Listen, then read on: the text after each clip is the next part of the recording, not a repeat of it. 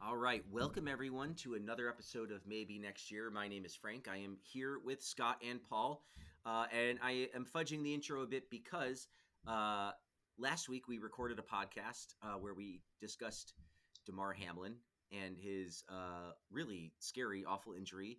And now, with hindsight, we are so thrilled that he's okay. But that podcast never posted, largely entirely due to user error. I am user, and I made the error. Um, and so we're not really going to rehash that. But I wanted to take a minute to listeners who are going to go from the last time they heard us to this time to not just sort of think us unfeeling monsters who didn't have a heart and didn't discuss this. It happened, and then I deleted it because I'm a moron.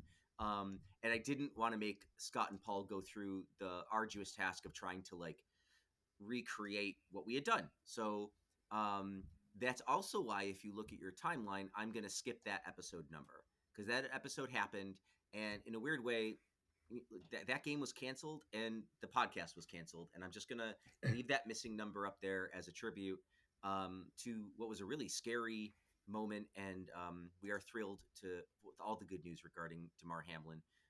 That was basically the gist of the podcast for you. And now we're going to go ahead and talk football. So I hope that's okay with y'all.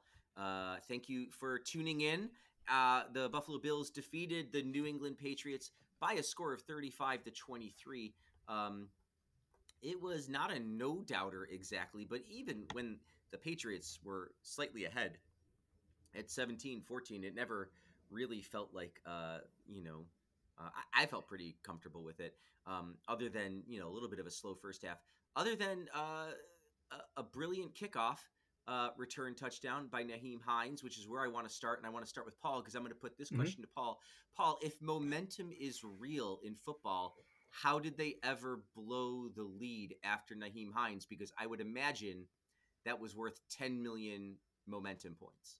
Well, see, as you know, Frank, am on the pro momentum side of things. I think you've Yes. awarded too many momentum points for the kick return touchdown, is where in the I problem lies. I can't imagine. Okay, but I can't imagine a much bigger momentum touchdown than that touchdown.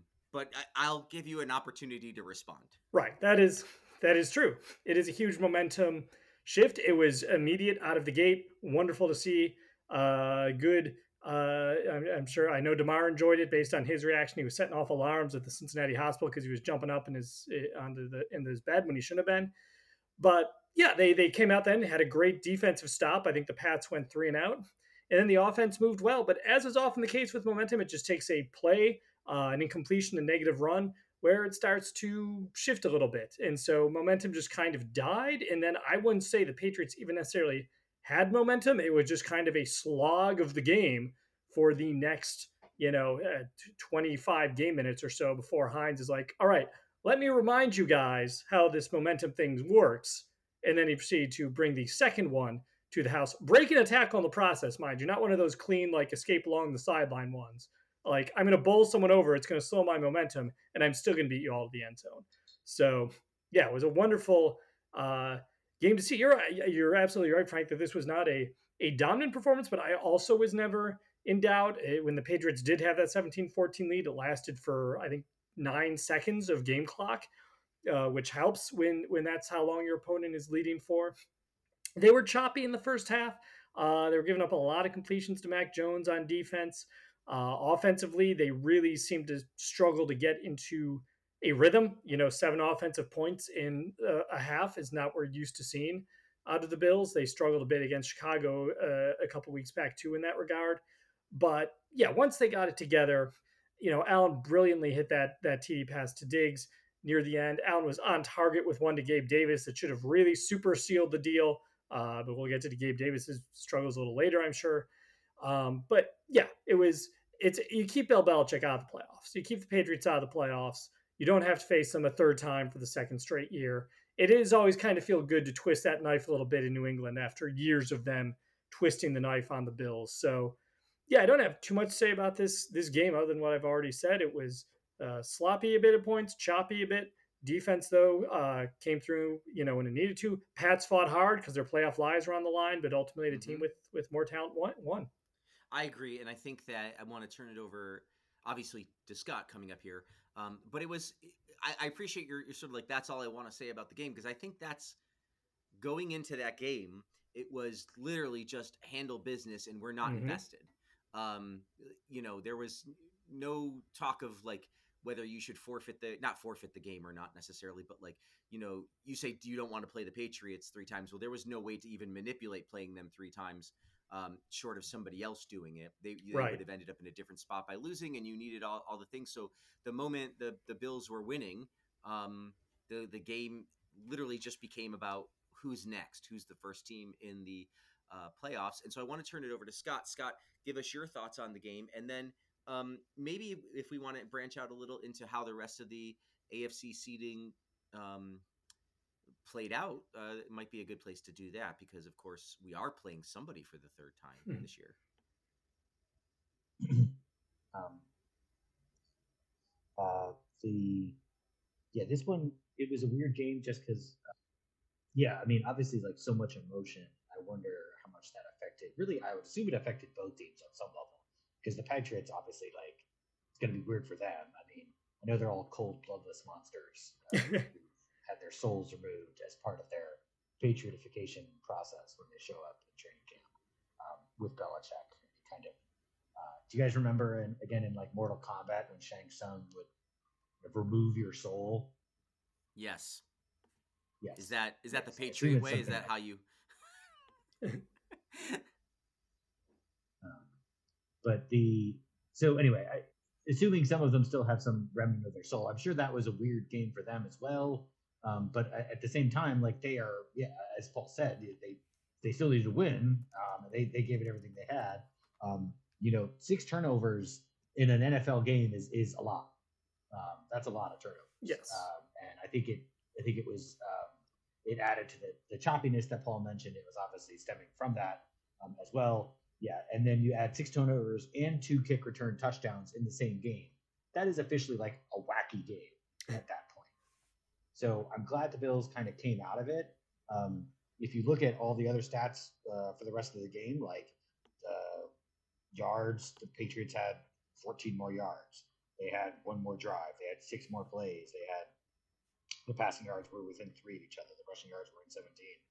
It was really the 2 special teams touchdowns that on some level was the difference, which is great. Those count. And obviously, if he doesn't score those touchdowns, the Bills offense get the ball. The Bills offense obviously had a good day, a relatively good day, I guess I would say.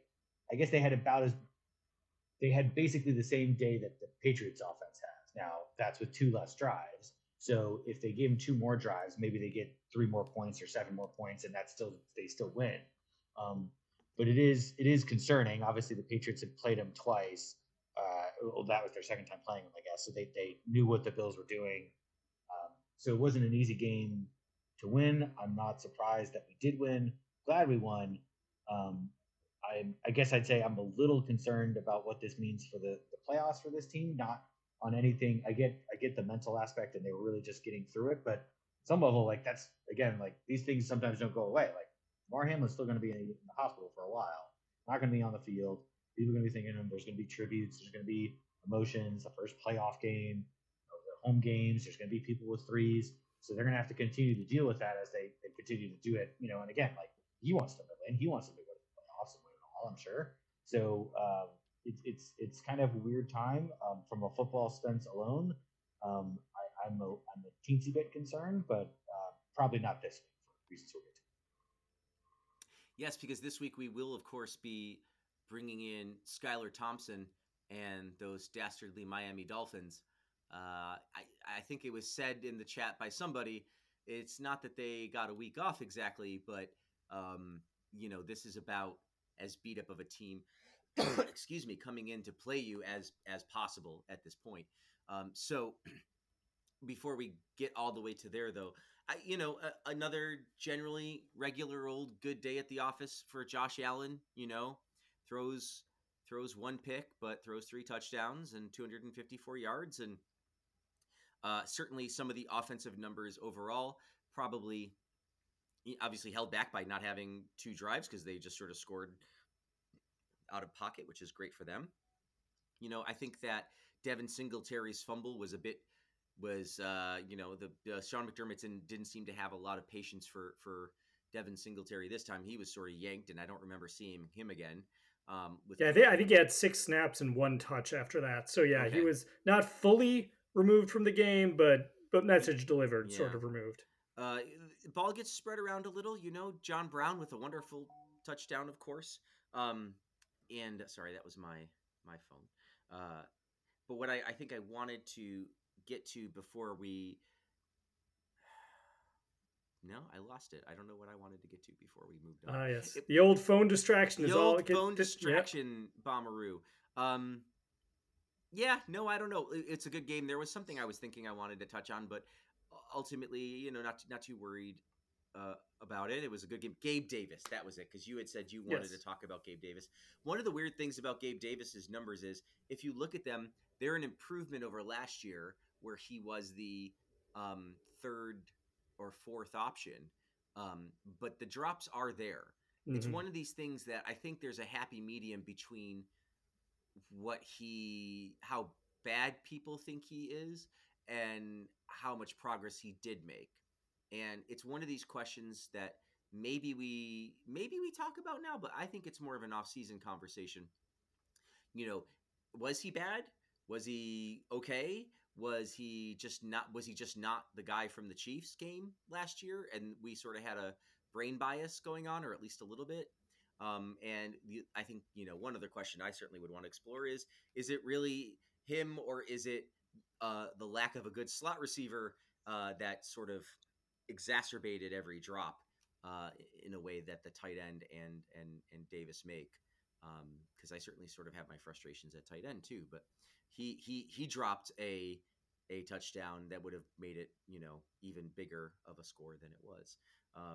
Hit right in the damn hands and everything. It was a tough throw, and it was a bit of a tough catch, but it did get to his chest and hands. And I did look up Gabe Davis's drops: 3 in 2020, 5 last year, and 9 this year. 9, right? Like, so yep.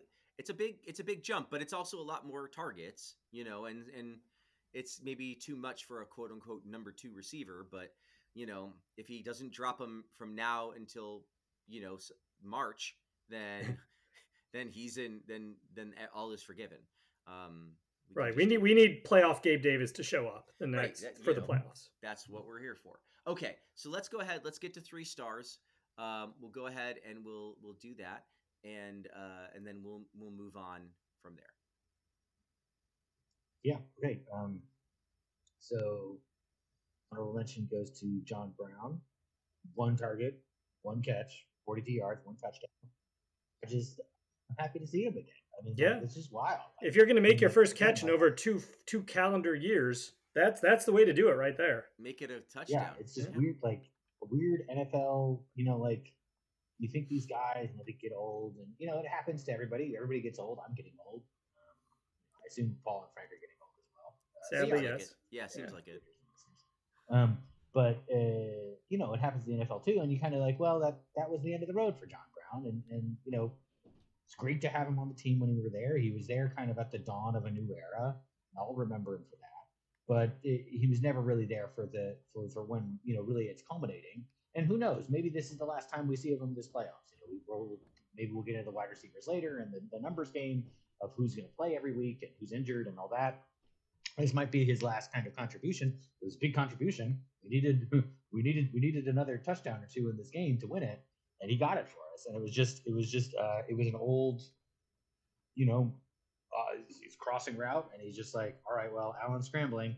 What's the scramble route? I go deep. I'm gonna go deep, and he got it. And he caught it. It was great. It was really nice. Honorable mention. It was still 1 catch. Yeah. But a memorable catch, an honorable mention worthy catch. Sure. Yeah. Sure. He was mentioned. It was honorable. Devontae Parker, 6 catches for 79 yards and 2 touchdowns. I mean, again, the secondary, again, like they got the 3 picks on Jones. Edmonds had 1. Trey had 1. I'm trying to remember who else. Milano, end zone. Milano. That's right. Milano in the end zone. So two linebackers, and then Trey Waite, who's the remaining All-Pro in the secondary. So it's a little concerning when you give up 243 to Mac Jones and 3 touchdowns. I got it that we had the picks too and we won the game. But Parker, Parker's a good NFL wide receiver, and he had a nice game. He had 6 catches for 79 yards and 2 touchdowns. And so if you're concerned about the Bills going into the playoffs, as obviously I am that guy, this is one of the things that you're a little worried about, that even with Benford coming back, even with a first-round pick in Kyrie Elam, who we have seen flashes of throughout the season, and with Trey White back, and with Teron Johnson kind of playoff hero from last year, all healthy, we're not really getting it done. And Poyer, still kind of gutting it out week to week, getting there. It's a little concerning. Obviously, Parker's a good receiver. We're going to be playing other good receivers. We're going to be playing one this week with Tyreek Hill. There's going to be more the week after and the week after that. So, but anyway, credit to him. Second star goes to I gave it to Josh Allen, 19 of 31, 254, 3 touchdowns and 1 interception and 2 sacks. Again, like Frank had said, a very kind of good. At this point, you'll take this game from Josh Allen, and it's pretty darn good, to have the 3 touchdowns and get, again, 35 points. Yes, 2 from special teams, but still pretty good effort. That the killer kind of red zone, that whole red zone series was just not good. I mean, again, not all on him. The blocking wasn't really there for some of it, but even on the one where he kind of got the interception play where he got hit through, I'm not really sure what he was seeing over the middle of the field that way anyway. So it was a little frustrating to see that, but still, obviously, won the game, winning quarterback, second star material. And then I gave the first star to Steph Diggs, because it's my thing. I do what I want. 7 catches, 104 yards, another nice 49-yard touchdown. That is the thing that I think is the equalizer that this Bills team does have, is the long ball and the long catch. There's a good Barnwell article talking about how, I think it was Barnwell, maybe it was one of the other articles about the Chiefs. Say what you will, obviously they're still, I think, the number 1 offense in the league, but they are not explosive the same way they were with Tyreek Hill. They do not consistently get guys open and scheme them open for 70 and 80-yard touchdowns, because Tyreek Hill was the guy who did that. And Travis Kelce, for all that he is not exactly a speed burner. Yes, I think they still have Mecole Hardman on the team, but other than that, he is not certainly as reliable or as agile. So the Bills do have those guys, whether it's Davis or Diggs, obviously John Brown. I think to the extent that we can continue to take those shots and make those big plays, that will obviously make things a lot easier. This offense can go down the field, kind of dink and dunk style, especially if the run game is working, and it wasn't really working on Sunday. It was okay, but the big plays. Yeah, thank God we don't have to see Tyreek Hill again. Wait, shit. Yeah, right. Well, also, no love for Himes. Come on, what does the man got to do? Yeah, he gets zero star. Okay, 0 star. He is like the ground zero of stars. Yes. He broke the star map. Right. He's somewhere going, thank you, I guess. Almost like I prepped nothing for this. He ruined my offensive parlay. So to hell with him. Okay. The NFL. Okay, yeah. I'm. You know what? I'm just looking at Paul's wonderful notes. And I want to go the regular season recap thing. That would just kind of like save that. Yeah. We can save that for the end of season 2 and be like, it was just gonna be like, hey, so was Gabe Davis a disappointment or not? Was Von Miller an impact or not? But we can cover that. That's a lot of stuff. And there's some good stuff about where, particularly guys like Diggs and Allen now rank all time as Bills regarding their production. But Miami and Seattle take the 7th seeds overall in an amazing offensive display. The Miami Dolphins win 9-6, I believe. No, 11-6. Remember, they got that crazy safety. The weird safety.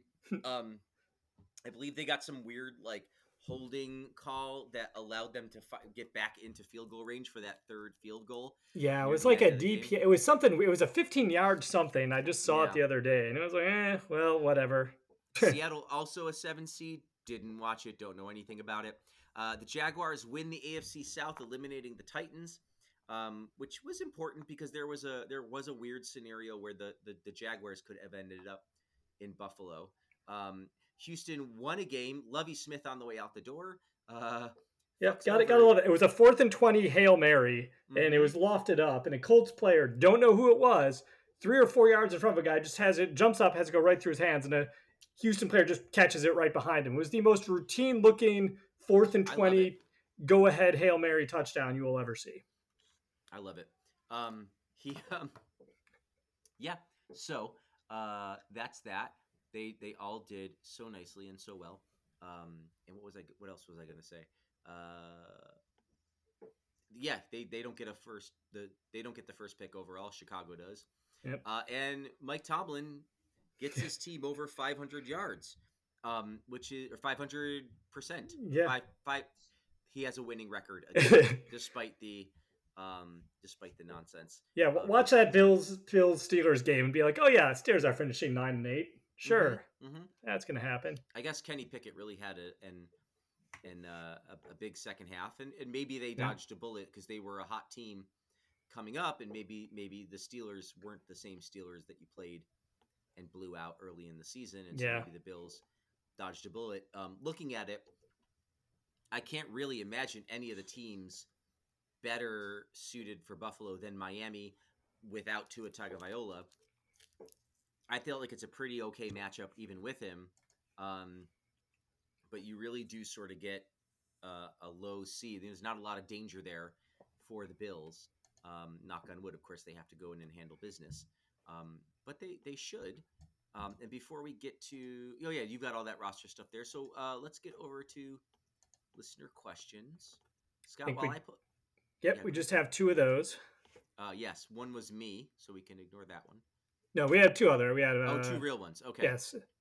Michael says, do you think New England may have to move on from Belichick before righting their ship? Feel free to indulge in flights of schadenfreude fueled fancy. Answer honestly or both. I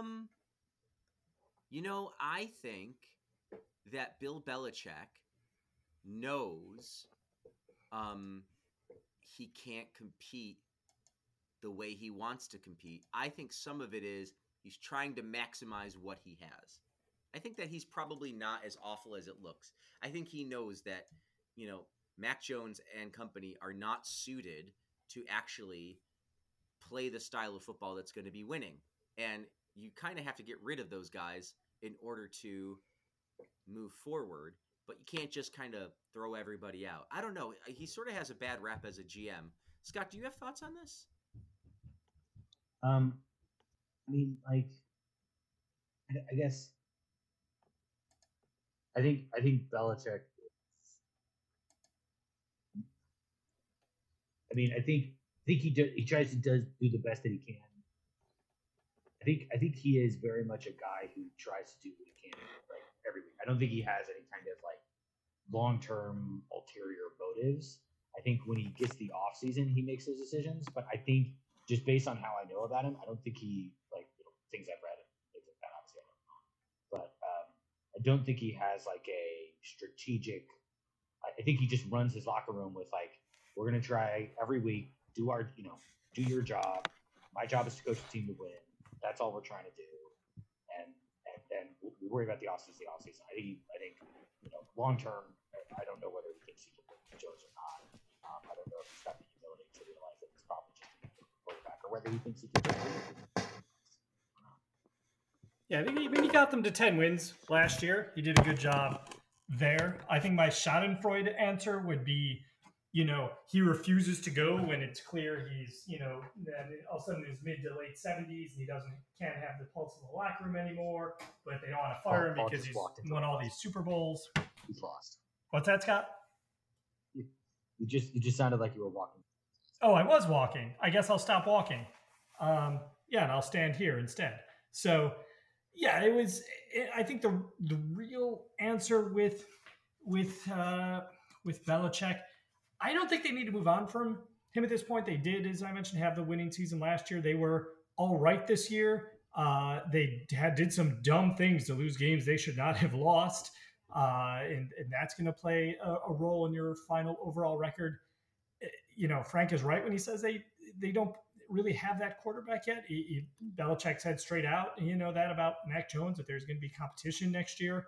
And so they're going to be kind of, handicapped by that a bit, especially in a division where you have to face Josh Allen twice a year, who is what, 5-1, 6-1, something against Belichick since 2020. So, without Brady, that is. So yeah, I think the Patriots will still be competitive with Belichick. I think until they have one of those 4-13 type seasons that we're going to see Belichick. And you know what, New England fans can deal with that because how many winning seasons in a row do you have? You have to be able to put up with the fact that you're a 500-ish team for a few years. El Super wants to know, it appears the Bills will be on the international schedule next year. What locale is most interesting or enticing as a possibility for Bills Mafia to go global? Choose any time period. Oh, this sounds like a Scott special, so I'm going to give Scott a minute to think about this. Any place or and time in the universe. Probably should keep it to Earth, I guess. I mean, I think just to have some... He does say go global. He does not say go universal. Mm-hmm. Okay. So yeah, it has to be on planet Earth somewhere. My serious answer, and not just because it's El Super asking, I'd like to see him in Mexico City. It would be, the Bills have not played there. I don't know what kind of fan base they have there. That would be an exciting road trip. Let me tell you, I would love to get down there for a Bills game, then spend some extra time down in Mexico City.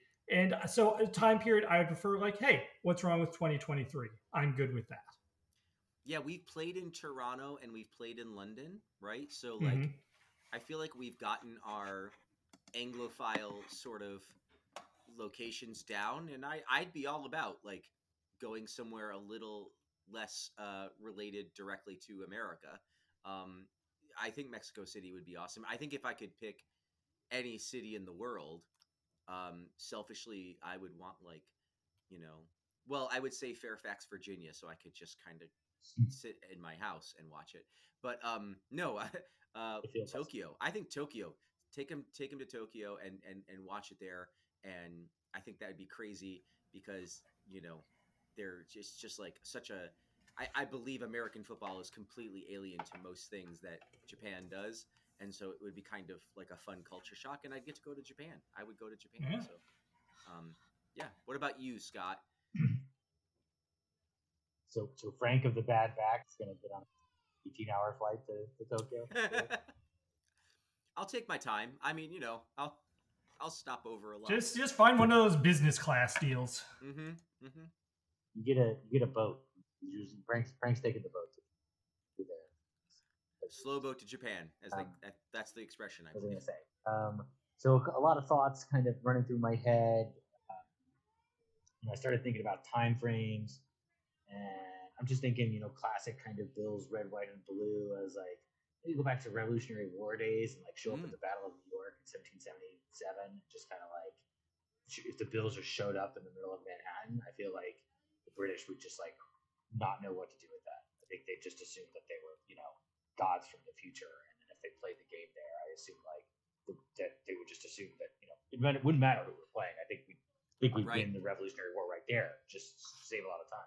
And I was like, well, he wants global. We do it in London, but then Frank's like, well, we already been to London, so we can't do that. I was thinking Tokyo too, actually. I thought that would be fun. Nice. I agree that I think sumo is an actual interesting parallel in terms of in terms of Japan's love of large people hitting things. I think in that sense, American football is fairly similar. Righto. This is a good wacky schedule. Everyone, no pads, but everyone has to wear their sumo outfit. Mm-hmm. Or they have to go in those blow-up sumo outfits, Oh yeah. Yeah, I think we need to see Josh Allen. He would be unstoppable at that because he's already unstoppable. I guess it might slow him down. Yeah, I mean, I think. Maybe not for this. I mean, for next season, I guess I would say maybe play somewhere cold, right? Bills are a cold weather team. Okay. unfortunately, a major country with cold weather is probably not super hospitable for an American football game next year. Let's just throw that out there. Right. Maybe So probably have to be something a Reykjavik little could be a further good west. destination. Oh, how about like the way far north Yukon or Northwest Territories, especially when like the water all freezes over and like the ice truckers go over that, make them play there. Yeah. Or Yeah, none of it, good, which wasn't even a territory when we were kids. That was like 2000 that became a thing in Canada. Well, there was none of it. Yeah, none of it. Is that how it's pronounced? I've always said none. No, but I'm making a joke that there was none of it. Oh, I And see. now Got it. it's there. Yes. That was so funny. I couldn't even like wrap my brain around it. It was too fast for you. Yep. Somewhere cold. That's what she said. Fabulous. Okay. Thank you for the good questions, Michael and El Super. Let us move on because we all have dinner plans. Actually, I have real leave the house dinner plans tonight. So, oh wow. But they're not soon. Don't worry. Micah Hyde was activated, as was Jamison Crowder, for their 21-day window. So they are in with the Christian Beneford window group. He's a little ahead of them all over there, but that was big, fun, exciting news that they activated them, and they could be eligible to play. You would have to. It would be before the Super Bowl. They'd have to make a decision. So, but that could be really good. Sorry, I had a little burp there. Speaking of deteriorating secondaries, that might perhaps make Scott feel a little bit better if Micah Hyde could even come back at 50 or 75% of his usual self. Certainly the brain acumen's there. And then Cole Beasley, no longer on the practice squad. He was moved up to the big leagues. Good job, kid. Get your cup of coffee. Welcome to the big boy table, Cole. Yeah, welcome right. back. And Justin Murray was sent away. He was released.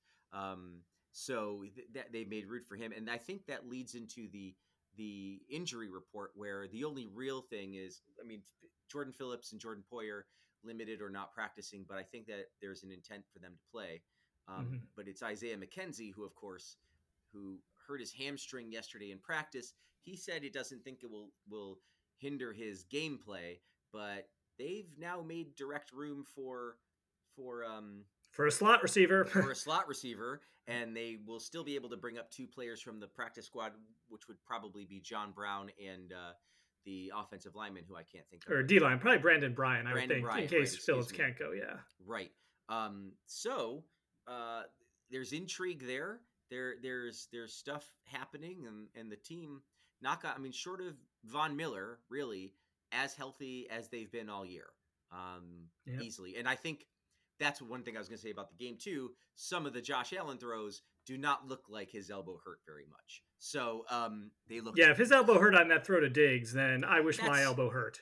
Right. That's it hurts from being so pretty is what it hurts from. So it's just, good time to get healthy as we head into this game against the Dolphins, where let's talk briefly about Tua, and then we'll do this day in Bills headlines. Paul, they've finally decided that enough concussions is enough for him, remarkably. And I was sort of glad that they didn't beat around the bush all week with it, like they might have been able to. I guess if he doesn't practice Wednesday, then he can't play. I think that's a league rule. There's some, like, if he can't be on the field practicing Wednesday, then he's not at. Or maybe if it's not, he's at a certain point in the certain phase of the concussion protocol, he can't, by Wednesday, he can't play. So like they only let you progress through the protocol so quickly. Exactly. So he missed whatever it was, and as of Wednesday, it's over. And it looks like Skylar Thompson, not even Teddy Bridgewater, is going to be the guy. And, not that you would ever count. I want to save a little of this for the game. Not that you would ever count out those wide receivers, but, any thoughts on Tua, the season he had going forward, and, possibly even next year? He's an efficient quarterback. I think, people, we were just messaging about this week, that QB rating is an overrated stat, and really all it does is measure efficiency. But by that argument, he was efficient this year. He was a guy that helped Miami out. He was not. Tyreek Hill had some career numbers being thrown to without, and that's with Waddle across from him and Gesicki there. It's like they had no other options, and it's not like Tyreek Hill wasn't with Patrick Mahomes. So, look at someone like Kirk Cousins. He's not a superstar QB in this league. Justin Jefferson doesn't seem to have problems with Kirk Cousins. Stephon Diggs, when he was there, didn't have problems with Kirk Cousins. So you can win with a Tua Tagovailoa guy. The question becomes, who is Tua Tagovailoa gonna be? Is he gonna be an NFL player next year? Those were those numbers of concussions in short order. That combination can be very, very dangerous. And so, obviously, as we both expressed online, we hope most of all the Tua's okay next year, that his head's okay, whether he continues to play in the NFL or not. Yeah.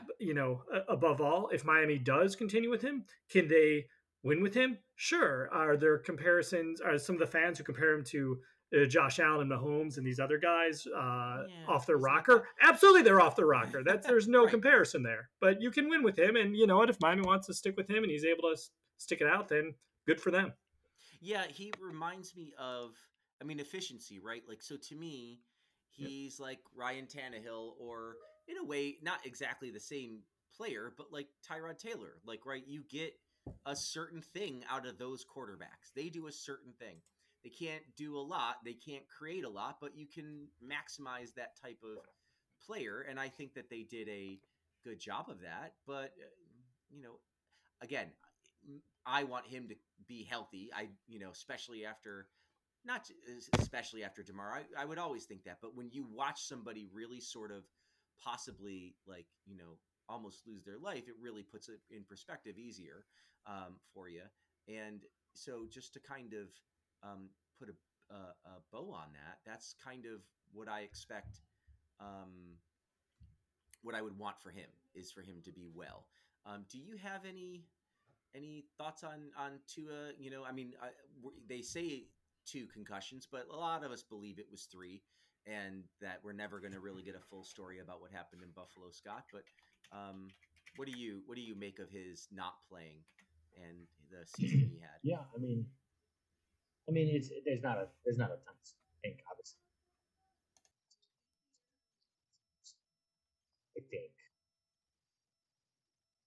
I think the only problem, I think I say the long term is like if he is out for any extended period of time, or if he's going to have these issues his whole career, or if it's more serious and he's not going to play again for them, that obviously is a tremendous blow to the Miami franchise that had basically gone all in this season to try and win it all. That was Bradley Chubb, that was Tyreek Hill, that was all these guys that they were bringing in because they thought Tua was the guy.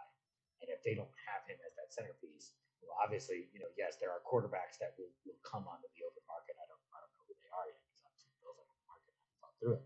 But in some ways, that's a big blow to them. But at the same time, if they get a good quarterback, maybe someone who's actually, maybe there's a Lamar Jackson out there, who's to say? I'm sure Lamar would probably enjoy Miami quite a bit. I'm sure Miami would enjoy Lamar.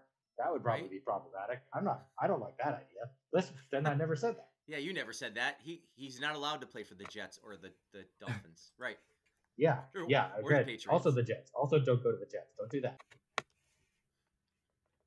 Yeah, I think you're right. I think that the weird story, and then let's get to this day in Bills headlines. But like the weird thing with Tua isn't just like his injuries, and he's efficient, and he's not like, he's probably like a wet dream for the old style offense, like doesn't really have a lot of turnovers, doesn't necessarily have to throw the ball deep, but he's a, the only thing he's missing is the durability, which, I don't want to even ding him for.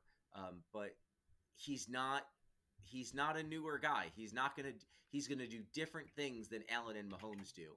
And I don't think it's that you can't win with him. They were clearly better with him in than not. But if they're going to go long term with Tua Tagovailoa, and he's healthy, God willing, as a Bills fan, I'm not overly concerned about it. I think you're going to lose games to them, but I don't see them, running the show. I don't. Even with, they added weapons like you wouldn't believe, and they still were sort of, streaky with their scoring. They needed those guys to make big plays. So anyway, we'll move on from there because we're going to talk about Miami at length in a minute, and we're going to go to this day in Bills headlines. Yay. With Paul, and I'm going to do while you do that. I'm going to pull up Skylar Thompson's Pro Football Reference page just in case anybody wants to have it up. That sounds like a great idea. And as you do that, I of course got someone who, a colleague who messaged me on Microsoft Teams at 5:27 that I just had to reply to, and thankfully I have gotten the reply off in advance of this day in Bills headlines. Fabulous. Yes, and we will forgive her because she is a Chicago native, but a Bills fan who married into Buffalo. Her parents now live in Buffalo along with her in-laws. She went up there for the holidays. So shout out to you, Maggie, even though you don't even know I podcast. All right. This is This Day in Bills headlines for January 12th. We'll race through this thing. So we're going to go way back to 2022, if you guys remember that year and anything that might have happened during it. Bills blank returns to practice. Should he start versus Patriots over Gabriel Davis? Emmanuel Sanders? Emmanuel Sanders is the correct answer. Well done. 2021. Buffalo Bills running back blank out for rest of postseason. Buffalo's second leading rusher behind Devin Singletary blank totaled 576 yards of offense and 5 touchdowns during his rookie season in 2020. He was carted off the field with his injury. Would that be Zach Moss? It would be Zach Moss, and a shout out to Mr. Moss, who had his first 100-yard rushing game for the Colts to end the season last Sunday. Well, Nyheim Hines was winning Special Teams Player of the Week, so you know what? A little bit of a happy ending for both of those teams on the trade. All right. A little bit, maybe more challenging, or maybe Frank will just jump right in on this one again. Sorry.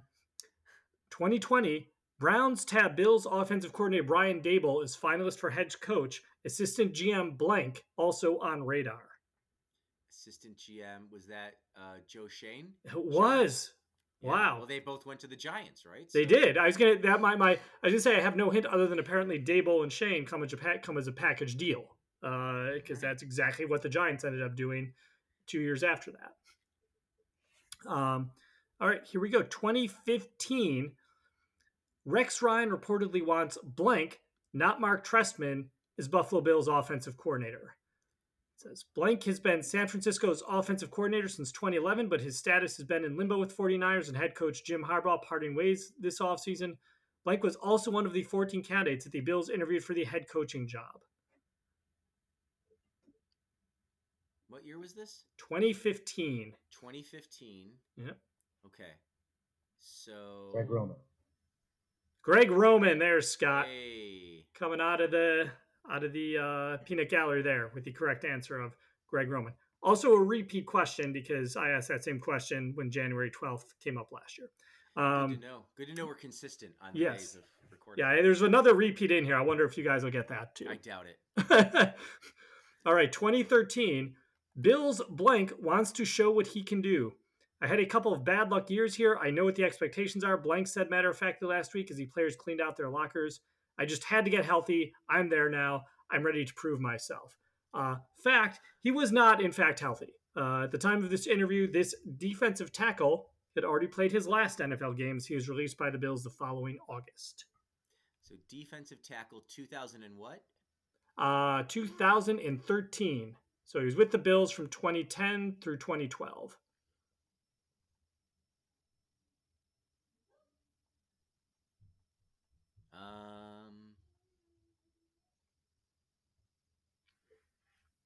I will give the slightly bigger hint here. This was a 2010 round 2 pick out of Central Florida, 41st overall pick, and 1 pick ahead of a Buffalo native. Oh, this is Terrell Troop. It is Terrell Troop. I knew that. The guy's Rob Gronkowski, right? Yep. Okay. Very good. We're over halfway through on This Day in Bills headlines. I've got to figure out how to stall. All right, 2012. Decisions to be made on blank. With all the focus understandably on Bills' top wideout Stevie Johnson, who is set to become a free agent come March 13th, lost in the shuffle is elusive slot receiver blank. The 7-year vet also has a contract running out this offseason, but the club's call on bringing him back into the fold has yet to be decided. Bills GM Buddy Nix was very candid, explaining that his last 2 seasons were cut short by season-ending injuries and do raise a measure of concern. Is this Josh Stonehand Reeds? It is not Josh Reed. I think it was about 2 years after Reed departed. So same era, former Josh Reed teammate. Right. I just thought there was a chance that Josh Reed had hung around for 7 years. He hung around, I think, even longer. I think he was like 02 to 09 or 010 or 010, right. 2010. So is this one of the guys that has the boring names? Is this like Don? Nope, Nelson? not one of the boring name guys. Okay. It notes that he had made it through a 16-game season just twice in his 7-year career, in 2006 and 2007, and that he'd missed 22 of the 32 regular season games. The Bills did not keep him the next year. He went to Tampa Bay, but he played 13 games there, but he was just, this is going to help, he was just returning punts. Roscoe Parrish? Roscoe Parrish, There the we correct go. answer. All right. 2001, this is the repeat. Texans meet Bills assistant blank. Meet with Bills assistant blank. Bills defensive coordinator blank was busy this week boning up for his first interview for an NFL head coaching job. Blank is scheduled to meet with officials of the new Houston Texans franchise on Wednesday and Thursday to interview for the expansion club's opening. This will be my first one, Blank said. I was very happy to get the call, and I'm excited about it. So this guy was a Bill, but now was the Bills defensive coordinator. He actually had a bunch of tenures with the Bills. He was a defensive line coach under Marv Levy from 86 to 89, a linebacker coach from 95 to 97. Then he was D coordinator for all of the Wade Phillips years, all 3 Wade Phillips years. Right. I'm not going to get this because that's outside of my thing here. Uh-oh, sounds like more teams. I will say it is. It goes to the Texans' mistreatment of African American head coaches and head coaching candidates. Goes back a long ways. So Perry Ted Cottrell. Ted Cottrell. There's Scott. There it is. Not to jinx it, but I've got one question left, and you guys haven't missed one yet. So here we go. Can you miss this one is the big question. 1992, going back 31 years. Bills beat Broncos 10-7 in AFC Championship game. Remember when the AFC Championship game was already done by January 12th? Those were good days. All right. The first touchdown of a former running back's life put the Buffalo Bills back in the Super Bowl Sunday and sent the Denver Broncos home from the playoffs in untypical fashion. I think that should be atypical, article writer, without embarrassment. Blank, unheralded on a team known for offense, scored on an 11-yard interception return in the third quarter to highlight a defensive drama and bring the Bills the AFC Championship with a 10-7 win over the Broncos. It came at 9:32 of the third quarter as Denver quarterback John Elway attempted a screen pass to Steve Sewell, running back Steve Sewell. The ball was tipped by Jeff Wright and flowed directly into Blank's hands. It was supposed to be Shane Conlon's blitz, Blank said of his fellow inside linebacker, and we switched it up. But hey, Jeff Wright made the play by tipping the pass. Okay, so the other inside linebacker, no, Biscuit was outside. Daryl Talley was inside. No, he was outside too. So you had so Biscuit, Conlon, Talley, and now I'm getting the blank spot because I'm panicking. No, it's all right. So he was not quite in Tecmo Super Bowl because the other inside linebacker in Tecmo Super Bowl for the Bills was Ray Bentley, who is still with the Bills by the time they played the Broncos a year or so after that game was made, but he was now backing up this younger player who had emerged. He was a pretty good line. I forgot how long he played for the Bills. I will take a look, but he had a good NFL career. He played for the Bills from 1988 when he was a backup. 89 he was a backup but played in all 16 games. 90 he was a backup but did start 6 of the 16. Then in 91 this was his first year playing all 16. So 5 seasons with the Bills, 2 with the Giants, 3 with the. Thinking about this game because it was This is the guy with the hockey son. Yes, you were going to beat me to my next Bailey. hint. Carlton Bailey. Yes. I think we got 6 from Frank. We got 2 from Scott. We have a 100% percentage going into a playoff game against the Dolphins. Is that a good omen? Maybe. If not, we're never doing the Stay in Bills headlines again, and this has been the last The end. Stay in Bills headlines ever. But well done, gentlemen. That was good. I think that's fair because now we should talk about this game where the Bills are 13-point favorites over the Miami Dolphins, as we've discussed without Tua Tagovailoa. And that is in part because Skylar Thompson is at quarterback. He is a rookie. He has started 2 games. He's 1-1. The one game he won, they managed 9 points. He has 1 touchdown and 3 interceptions on the year. 534 total yards on 105 attempts. And, not a lot of tape on Skylar Thompson, who went to Kansas State. And so the line was 10. There was talk that it would move to 7 if Tua played, which we talked about briefly in the chat. And it seems like a lot, but that's only 1 score, really. It's just sort of saying it's a 1-score game. And now at 13 points, they're saying it's a 2-point game. So it's a pretty big line. It's a huge line for a playoff game. And I knock on wood, they obviously have to play the game well, and I'm not jinxing it. But Paul, I think you're right that if something were to go amiss, it could only be football gods at this point, because there's really no excuse here for the Bills to not be able to beat the Dolphins, with Skylar Thompson at the helm. So let's go to Scott, who hasn't had to say too much for a minute here. So Scott, give us your thoughts on the game. And as a reminder, because we haven't done this in a while, for playoff games, nobody picks who wins. We do not pick who wins because we are all rooting for the Bills, and we don't want to put anybody in the uncomfortable situation of saying they think the Bills might lose any particular game. You just talk about the game, and if you feel like it, you say what you think that the Dolphins could do that could be dangerous for the Bills. Kind of a, what if scenario for them. But no need to actually pick the game. So I have a couple thoughts, and I'll talk quick because my earphones aren't working, and I might be getting a bad echo. No, you sound fine from our end, but sorry if it's okay. All right. So a couple things. So this playoffs, I'm going to be previewing things with what I'm going to call the Josh Allen unicorn scale. Okay. Of that Josh Allen, I think the biggest concern that I have is that we have gotten into points this season where we've relied on Josh Allen too much, and we cannot consistently expect him to be a giant magic centaur unicorn alien who comes down from another planet and throws for 500 yards and 100 yards rushing and hurdles 4 guys, breaks 15 tackles, and you just can't expect him to do that. Those plays can come, but you can't rely on them because it's just too much to do that. You can't expect him to throw across his body running out of bounds every time and have it go into the end zone every time and get caught for a touchdown. Some of those aren't going to work. But based on how the rest of the team is doing, we might need him to be more magic unicorn or less. So with 10 being full kind of alien, magic god kind of quarterback, and 0 being replacement level NFL quarterback, which I will let's just call him Derek for Derek Carr. Fair enough.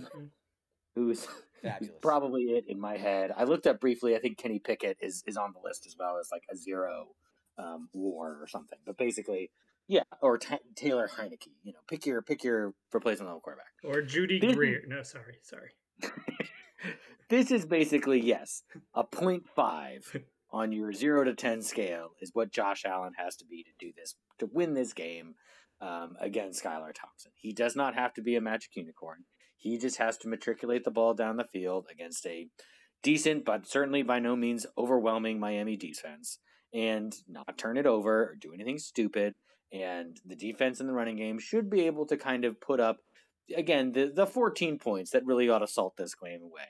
I'm not going to say we should completely throw out the offense. Obviously, we're not going to play like that because that's not how we play. But I guess I just hope Josh Allen has that in his mind. The only other thing that I'll add is on defense. This is everyone has to get every wacky, stupid trick, dumb, wildcat, wacky double reverse play that what is it? What's his name? McDaniel? Is that his name? Yep. Every one of those that he's ever run, and look at all of them this week. That's 90% of what the defense has to be doing. If it's Mostert in the Wildcat for 40 snaps on Sunday, we better be ready for it. If it's Tyreek Hill with 12 passes thrown from behind the line to to Waddle or whatever his name is, Waddle, that's his name. Yeah. Like Jalen, that's one thing. Then those are the things that we have to be ready for because they're going to try and steal this game. Like if you're the Miami coach, you're not going to try and win this game with Skylar Thompson. You're not going to try and win it with running Mostert up the middle 40 yards. Like that's stupid. You're going to throw every stupid trick you have, and if it works, great. You bought yourself another week. You'll worry about it next week. Maybe it's a different set of trick plays that'll win you the next game. But who cares? You're coaching for your NFL life right now a bit. You're trying to prove that you can win without Tua, and you're trying to prove that you're an NFL head coach. So by all means, empty the bag. And so if you're the Bills, you have to be ready for everything. And that means, sure, you maybe play a little conservative in your coverages. They do kind of anyway. You got to read your keys. You got to be smart. Greg Rousseau on the pass rush, all those guys, they have to just be, smart, contain, keep their heads on swivels, especially in the secondary. If Micah Hyde can't go, obviously we're already, 2 safeties down. I guess it'd probably be Marlowe or Johnson, right? Probably Marlowe or Cam Lewis, but I would think Marlowe. Oh, right. Yeah, Lewis, right. Those guys are the ones who are going to get picked on. So those guys are also the ones of like, look, wait all the way until it's a run to bail out and do it. Otherwise, you could get caught. So that is what I will stop with. Yeah, that's all really good. I think you're exactly right. They don't need a lot. They just need to not get, do something stupid, and they should be fine. I would be a little, as you said it with the tricks and stuff. I thought to myself, like, I guess maybe Paul, you can chime in here. A little concerned about whether the Dolphins might play a little dirty. Certainly like this is the time where if you can, knock a guy out of the game and as you say, buy yourself a week and maybe Tua's ready next week. That's a kind of, that could be a thing. But alas. Or you bait us into a 15-yard personal foul. Right. That gets you a couple free, a critical late game down or whatever. Yeah, right. I'm not going to have much to add on this game because Scott did such a great job of covering it. But yeah, I think keep Josh clean, and that goes to the don't let's try. Miami might play a little dirty. Christian Wilkins will always play dirty. So try not to get hurt. When Scott brought up Mostert and the Wildcat for 40 plays, it reminded me of Ronnie Brown beating the Patriots out of the Wildcat in 2008, and the Patriots ended up missing the playoffs because the Dolphins won the division that year. On tiebreakers because they beat the Patriots. Mm-hmm. So yeah, be ready for that. Be ready for the trick plays. Hey, Tua didn't play spectacularly the last time these two teams played, and yet it was a 3-point game that the Bills had to scratch and claw to win. The Dolphins are notably more injured today. They have 3 quarterbacks on their injury list, although Skylar Thompson was a full participant today with his ankle injury. But they've got a bunch of other injuries. Armstead's been out almost all the year. He's probably not going to play. Eichberg, Lamb, their whole offensive line, Brandon Shell, just everyone out.